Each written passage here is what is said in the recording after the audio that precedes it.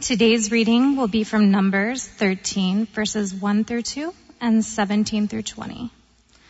The Lord said to Moses, "Send some men to explore to the land of Canaan, which I am giving to the Israelites. From each ancestral tribe, send one of its leaders." When Moses sent them to explore Canaan, he said, "Go up through the Negev and on into the hill country. See what the land is like, and whether the people who live there are strong or weak, few or many. What kind of land do they live in? Is it good or bad? What kind of towns do they live in? Are they unwalled or fortified? How is the soil? Is it fertile or poor? Are there trees in it or not? Do your best to bring back some of the fruit of the land." It was the season for the first ripe grapes. This is the word of the Bible. Sorry.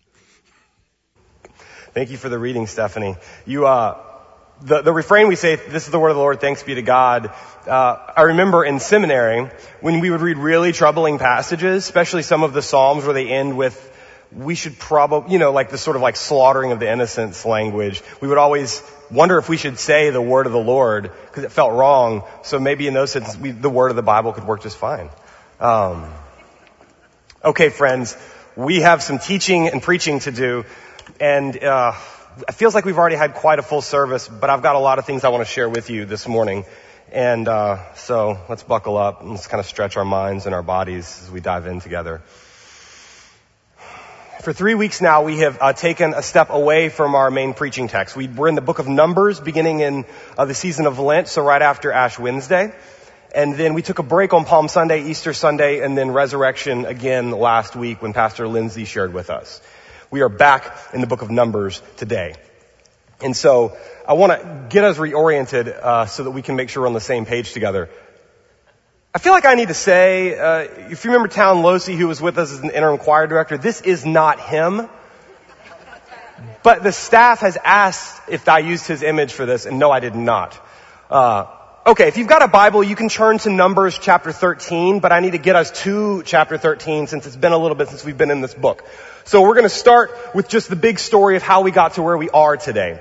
In this reading, the people have gathered and they are at the edge of the promised land of Canaan, this space, this land flowing with milk and honey. And they're about to go in. And so they head off on this spying mission, but we have to at least make sure we know how they got to this point in the story. In the book of Exodus, the Torah, or the books of Moses, are the first 5 books of the Old Testament. Genesis, Exodus, Leviticus, Numbers, and Deuteronomy. We're in the book of Numbers, which is the 4th book. Each of them, they're telling this story of God's people in conversation with the world and with God. The book of Genesis is the beginning of this story told from the sort of first families, the families of Abraham, Isaac, and Jacob, and how they end up in Egypt in slavery. Exodus is the story of their enslavement, and then around chapter 13, 14 of Exodus into their freedom into the wilderness on the way to the promised land. So Exodus starts in Egypt, but it doesn't stay there. They leave. We just had the Lord's Supper, which in chapter 13 or so in Exodus is the Passover. And then they are headed to worship at Mount Sinai on their way to the promised land. So Exodus moves them all the way to Sinai, where they get the law, the 10 Commandments, and then they're supposed to head out. Now, where we left the book of Numbers 3 weeks ago is when they were taking their first steps away from Sinai and toward the promised land. Sinai is the space where God is viscerally present in fire and in smoke and in terror, and also in some comfort that God is near. Then God camps with the people after Sinai as they move throughout the wilderness toward the promised land. But just as a refresher, the first steps that they take, I'm not going to do it again because it hurt. Do you remember I fell on my face? They trip right out of the gate. What they say on the way out, Moses' last words as they leave Sinai to head toward the promised land around chapter 10 in the book of Numbers, is just how good it is. Moses keeps saying this land is tov and God is tov and everything that's happening to us is super duper tov. It's all very, very good. Speech is blessed. It sounds like Genesis 1 when God creates everything and says that it's very good, very tov. But the story doesn't stay there. Of course it doesn't. Because in the midst of Moses' tov is all of the people's ra. Ra is the language for evil speech. And it overwhelms the narrative. And multiple times they cry out in doubt and disbelief and frustration. They don't have the food they want. They don't have the water they want. They don't have the map that they hoped that they might have. And so this evil speech moves into their midst. Broken language. And so that ends up in a bunch of calamities early on in their journey from Sinai to the Promised Land. There's already tragedy. And what happens in their crying out is they yearn to go home. This is the speech that they use. Surely it was better in Egypt.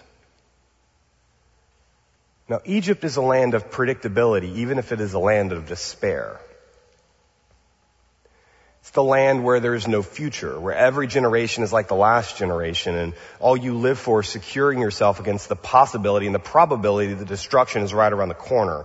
And if you're a slave in Egypt, you have absolutely no freedom or autonomy of movement, of belief, or of worship. You are defined by someone else for someone else's purposes. It's not the most blessed way to live, but at least it's understandable. You know where you belong in the story. And so when they're in the wilderness and things start to get a little shaky and don't make as much sense, they crave return. Surely it was better for us back there. The story we told a few weeks ago is like the experiment they'll do sometimes with like lab rats and mice, where they'll put them in a cage and half the cage will be electrified and the other half won't. But it depends on what kind of life the rat has lived up to this point, what the rat does at this point. Because there are some rats that they'll put in a cage that's all the time electrified. And it'll shock them at sometimes and it won't at others, and it's just kind of like maddening chaos. It's a terrible way to be a rat. I don't know a good way to be a rat. I think the good way to be a rat is to live in the basement of this building. Based on the amount of food crumbs. But I'm assuming living on a cage that's intermittently electrified is not the best way to live.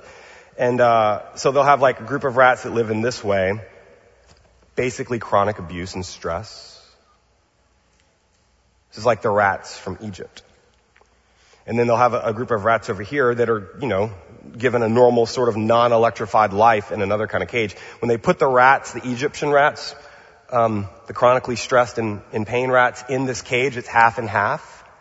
They leave the safety back toward the pain. There is this sense in which the trauma that we carry, that the Hebrew people carried, that these rats carry, that it makes us think that we deserve it. So even when there's good, we choose the bad. And especially when there is unknown, we choose the familiar. Surely it was better when we were in Egypt. Egypt is the land of no future.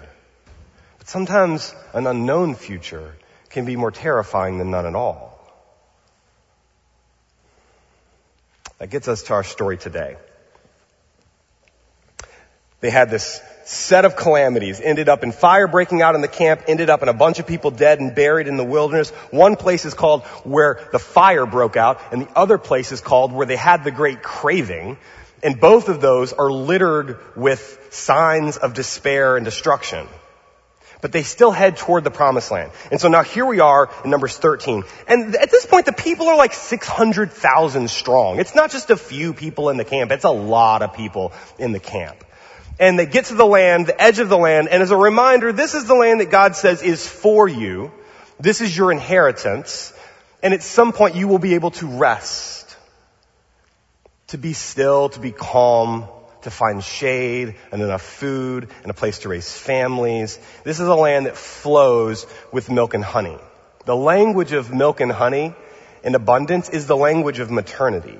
It's a motherly image that this land will cradle them, will feed them, will nurse them, will grow them up. That's the promise. So they get to the edge of this landscape. And they decide that they should probably check it out.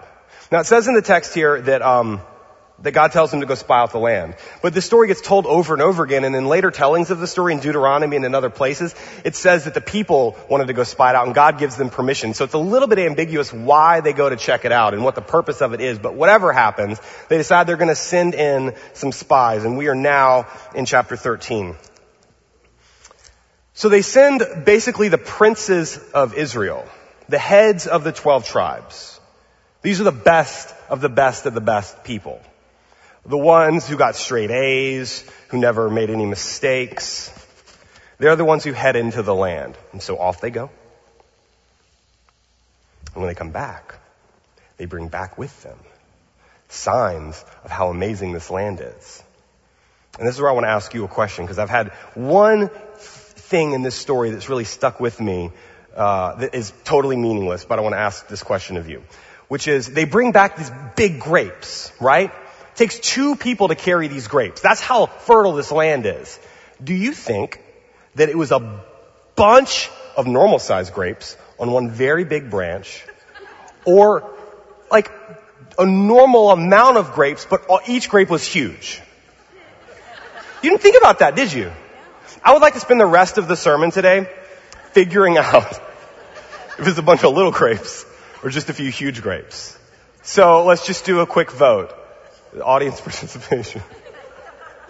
Who is for one vine that's humongous with a bunch of normal-sized grapes? Show of hands. Oh, that feels like a majority already. Who's for really big grapes? The Nephilim, the giants, they get giant grapes. Okay. I'm going to report back. At some point, I'm going to go talk to some Hebrew Bible professors, and they probably have figured this out. Whatever the case may be. Spies come back. They bring with them proof that the land is good, and they bring with them a report that the land is good. But something happens with the group of spies. There's a split in the camp. 10 of them are on one side of this split, and the other 2, Joshua and Caleb, end up on the other side of the conversation. I'll show you where it is in the text. The report. At the end of 40 days, they came back from spying out the land. They came to Moses and Aaron and all the congregation of the Israelites in the wilderness of Paran and Kadesh. They brought back word to them and all the congregation. They showed them the fruit, and they told them, now here's the report that's given. We came to the land which you sent us, and it does flow with milk and honey, and this is its fruit. A lot of normal-sized grapes, or a couple of really big grapes. There's no footnote. Yet the people who live in the land, 28, yet the people who live in the land are strong, and the towns are fortified and very large. And besides, we saw the descendants of Anak there. The Amalekites live in the land, and the Geb, the Hittites, the Jebusites, the Amorites live in the hill country, and the Canaanites live by the sea along the Jordan. Let me read that, the turn in the report. Yet the people who live in the land are strong, and the towns are fortified and very large, and besides, we saw giants there. This is the report that they give back, the 10 on this side. But then Caleb quiets the people before Moses, because if they heard this sort of report, you have to remember, they left Egypt. Egypt was all they knew. And not only did they leave Egypt, but when they moved through the Sea of Reeds, that sea swallows Pharaoh and Pharaoh's armies. There's actually no Egypt to go back to in any meaningful way.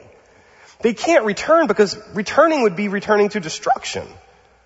And so they have left everything they've known, and they are at the edge of everything that's been promised. And their feet are just dangling off the cliff. And the spies, they're ready to go, and the spies say, hold on.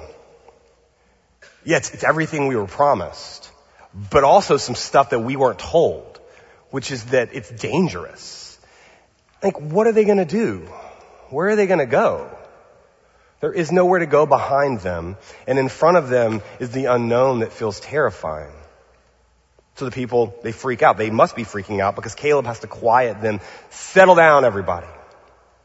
And Caleb gives his report. So now we're on this side of the group. Let us go up at once and occupy it. for we are able to overcome it. Then the men who had gone up with them said this, we are not able to go against these people, for they are stronger than we. So they brought the Israelites a bad report of the land. There's that language of Ra again. They brought a bad report of the land that they had spied out, saying, the land that we've gone through as spies is a land that devours its inhabitants, and all the people that we saw in it of great size. There we saw the Nephilim. Now we're getting into primal fears here. The Nephilim are these giant characters that show up as the world's falling apart in the early part of Genesis. Whatever they are, they're scary. And they're scary in a way that becomes mythical. To ourselves we seemed like grasshoppers, and so we seemed to them. They bring this report, and this report is true. Because one of the questions that Moses tells them to go find out is if the land is good or not. Is the land good or bad? Now, God has said that the land is good, but they're going to go double check. And it is. They say, yes, the land is good. The land is plentiful. Look at these grapes. These grapes are amazing. Big grapes or little grapes, I don't know. But there's grapes. But there's this word that shows up. Chapter 13, verse 28. Yet. The word is ephas. And this is the word where the narrative turns. This word, it shows up here as a conjunction, yet, but, hold the phone. However, this word also has another translation, which means nothingness or annihilation. These spies are about to annihilate the promise of the future that was given to them with the next bit of this report. They are about to destroy hope in what God has promised. And yet, they start to paint their own picture. There are giants in this land. Okay. Part of what's happening in the story, and one of the word groups that shows up over and over again in chapter 13 is the language of vision, of sight. Now, because we are the way we are, we deeply privilege our sight as the way we understand the world. The Hebrew Bible, particularly Judaism, is a language that is agnostic towards sight or even antagonistic towards sight as a way of understanding the world. Deuteronomy 6 is the central Shema. Hear, O Israel, the Lord your God, the Lord is one. Not see the Lord your God is one, but hear the Lord your God is one. Judaism is a religion privileging hearing as a way of understanding that God speaks and we listen. But most of the rest of the world gets their knowledge through sight. And so the spies go out and they look, but they don't comprehend what they're supposed to see well. Jesus says in the Gospels, those who have eyes, let them see, and ears, let them hear, because we can't always trust what we are apprehending, what we are pulling into our senses. And so they see the goodness, they see the fruit, they see the milk and honey, they also see the giants, and they see the fortified cities. Now, sure, there was giants there, okay, and there were fortified cities there. How come those weren't just instances of blessing again? Like, this land is so bountiful that if we move in, we're gonna get jacked. How come that wasn't what they said? I want to look like those people. And look how good these cities are built. Like, we'll have these kinds of resources if we live here. The promise was that this land was for them. And so everything they saw should have just sort of deepened the understanding that these promises were for them. But what if you don't think you deserve good things? What if you've been trained your whole life and this generation, 600,000 strong, has grown up in slavery? They've been in the wilderness for a little bit, but they are still people who are quite accustomed to oppression. What if they don't think they deserve good things? We can't go. There's danger there. There's giants there. And then Caleb says this, Ki yachol nuhal. We are able to overcome. He uses a doubling of this word, strength or ability or perseverance. Yachol Nuhal is just a repetition. We can do it, we can do it. No doubt. And then they utter this phrase, the other group of spies, in answer to Caleb's rebuttal. Lo Nuhal, we are not able. And there it is. They can't imagine that their future could be good. Whether they deserve it or whether they are strong enough to handle it, whether they have grown up enough at this point, all they can utter is, Lo Nuhal, we are not able. We are not strong enough. We are not faithful enough. We are just slaves from Egypt. This is the speech of a crisis. Then they start to talk about what the land will really do to them. They say this land devours its inhabitants. This is not a maternal place. It's going to feed us on milk and honey. This isn't like cradling in your mother's arms. This place is a monster. And if we walk in there, we will be in the jaws of that beast. And besides, there are giants there. Not only that, we aren't even people in that space. We are like grasshoppers in our own eyes. Can you feel that? Those spies come back, and the way that they understand their own identity is deeply contingent on the world around them. How scary is it out there? And depending on how scary is it out there, that is what I am worth in this world. This is the danger of growing up in homes that are abusive, is they become the people who name you, who build up your identity or to tear it down. And at some point you live in that stuff long enough and you will feel like a gnat.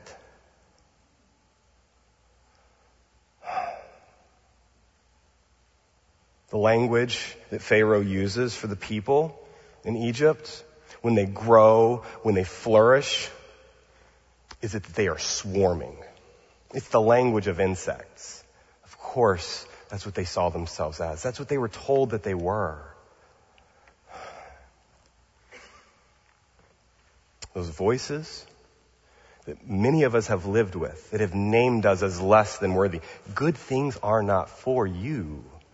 My son, my daughter, my colleague, wherever that space is that is telling you something about who you are, at some point you'll start to believe it. And when you look in the mirror, you will see what they have called you. We were like grasshoppers in our own eyes. And then the fateful turn. And so we seemed to them.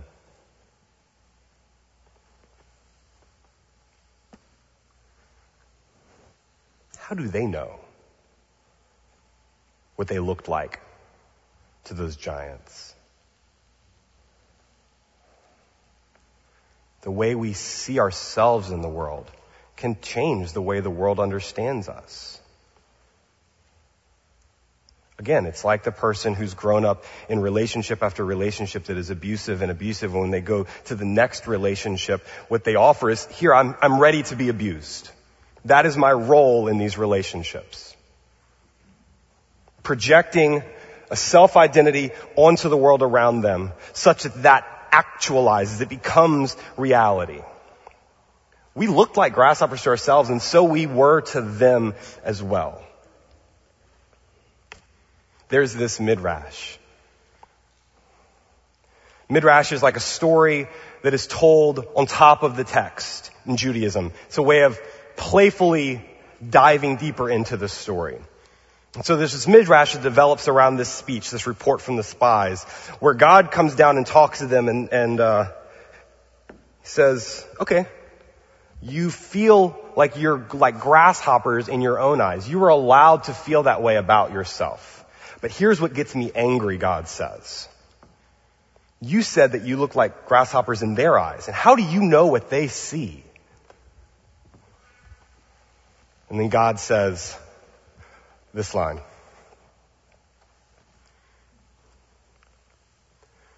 Who told you you didn't look like angels in their eyes?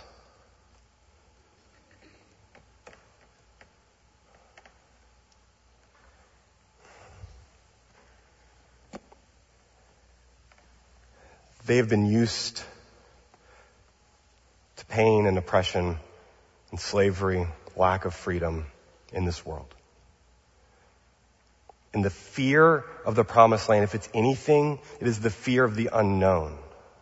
The desire to go back to Egypt is the desire to go back to something predictable, even if it's oppressive, even if it's painful, at least it's understandable. And stepping off into that unknown is an invitation to disruption and to dizziness and something new. And it's understandable that they are scared. This is hard. They are growing up. And there may be only so far that they can grow. We do know that of that 600,000 or so that left Egypt, none of them make it in to the promised land. And we might understand that as a punishment because they don't believe in God's goodness. But it also just might be deep pragmatism that they weren't quite ready yet. Their kids will be ready. The ones who were born in the wilderness, they'll get to go in. And I like to think that maybe those parents blessed those children in their ability to understand themselves differently than their parents understood themselves. Do you have someone in your life who can only take their own development so far? But they might bless you to take the next step? That is a good person.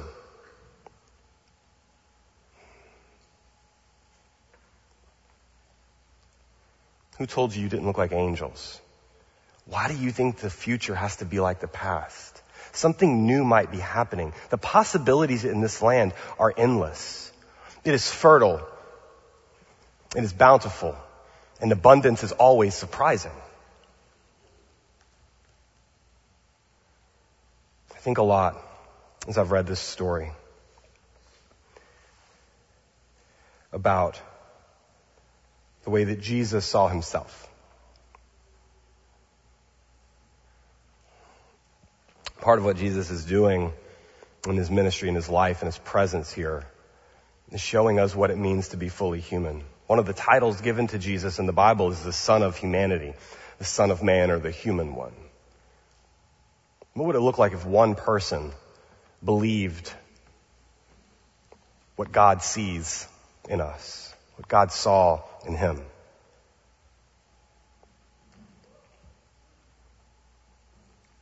I have a friend who shared with us a story this week as we were talking about this text, and it stuck with me as well.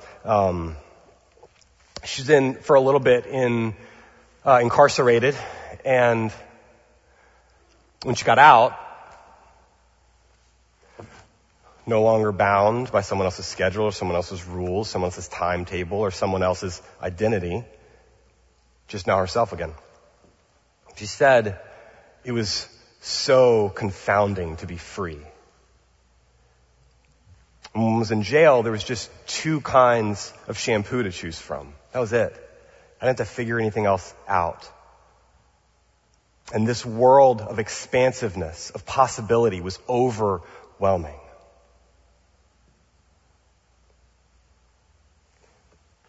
I want to be empathetic to those spies who couldn't imagine walking into that future. Just like whenever we talk with one another here, I can feel often in you and in me a hesitancy to trust what God has for us and to take the step off into the future. It is easier to just believe in despair and cynicism. That voice from Caleb is terrifying. We are able to overcome. And the echo says we are not able is natural. So much so that the punishment is that they don't go into the land. Their kids go in. The promise lives on. God is faithful and God finds a faithful people. But it takes some time for them to grow up. Here's what we see in the New Testament. What does it mean to bear witness to the story of Jesus? As we see Jesus, seeing God, seeing him. We get to look on one human fully within the gaze of the divine, and finding in that gaze peace and grounding. We get to watch as one of us believes in the promises of God, even the promise of resurrection, enough to keep moving forward. There's this part in each of the Gospels. I'll read it to you from Mark's Gospel. When Jesus, at the very beginning, goes to get baptized. And it says that he goes into the water and John gets ready to baptize him. And at this moment, the clouds break and God looks down. And in Mark's version, it said, "You are my son. You are my child. I am well pleased." And this marker is what Jesus carries through all of the trials and tribulations, through all of the giants and all of the fortified cities and all of the resistance and all of the death, is this one identity marker, that he belongs to God. Later, when Jesus approaches his death, he stands before all of the powers of the world, and they say, "Who are you? Are you the Son of God?" And he says, "So you've said." "Are you the Messiah, the Anointed One?" "I am." Claiming that in that moment is an invitation to step off into the abyss, to look down into the pit and move forward into the unknown. We're going to stay with these spies in this congregation in the wilderness for the next couple of weeks to see what else we can learn from this story. But I want to say now as we wrap that growing up is difficult. It will cause a certain amount of stress and strain and anxiety to trust in God's good future. Because God's good future is going to be different than yesterday's pain. And you know yesterday's pain. You've carried it. You've gotten quite familiar with its contours and its smell and its shape, and it has become a companion. God is not interested in you seeing yourself as a grasshopper, as small, as insignificant. God is claiming you always as beloved and belonging child of God. And because of that, you are able. You are able to do the next thing God is calling you to do. We are able to do the next thing God is calling us to do. Yes, there are dragons. Yes, there are giants. Yes, it will be difficult, but we are able. I heard one. Amen. Say it again. Because God has called us to this work in the world. In the face of whatever adversity and friction and tension and stress of dragons or demons or hell or death, we are able to overcome. And all God's people said, let us pray. God, you are so honest with us. In the spaces where we have not yet grown up, you show us unflinchingly who we are, and you still love us. You treat us with dignity and believe that we can overcome. So not in our power, not rushing ahead of you, but not falling too far behind. Give us strength to take the next step into the promise of your goodness. For those in this room, God, who do not feel like they deserve good things, we pray an extra blessing. And for those who carry old stories, who've trusted the wrong voices, give them a new refrain that names them more deeply and truly as your child. Love us back into wholeness and be patient with us as we stutter and we stammer at the gate. In Christ's name, amen.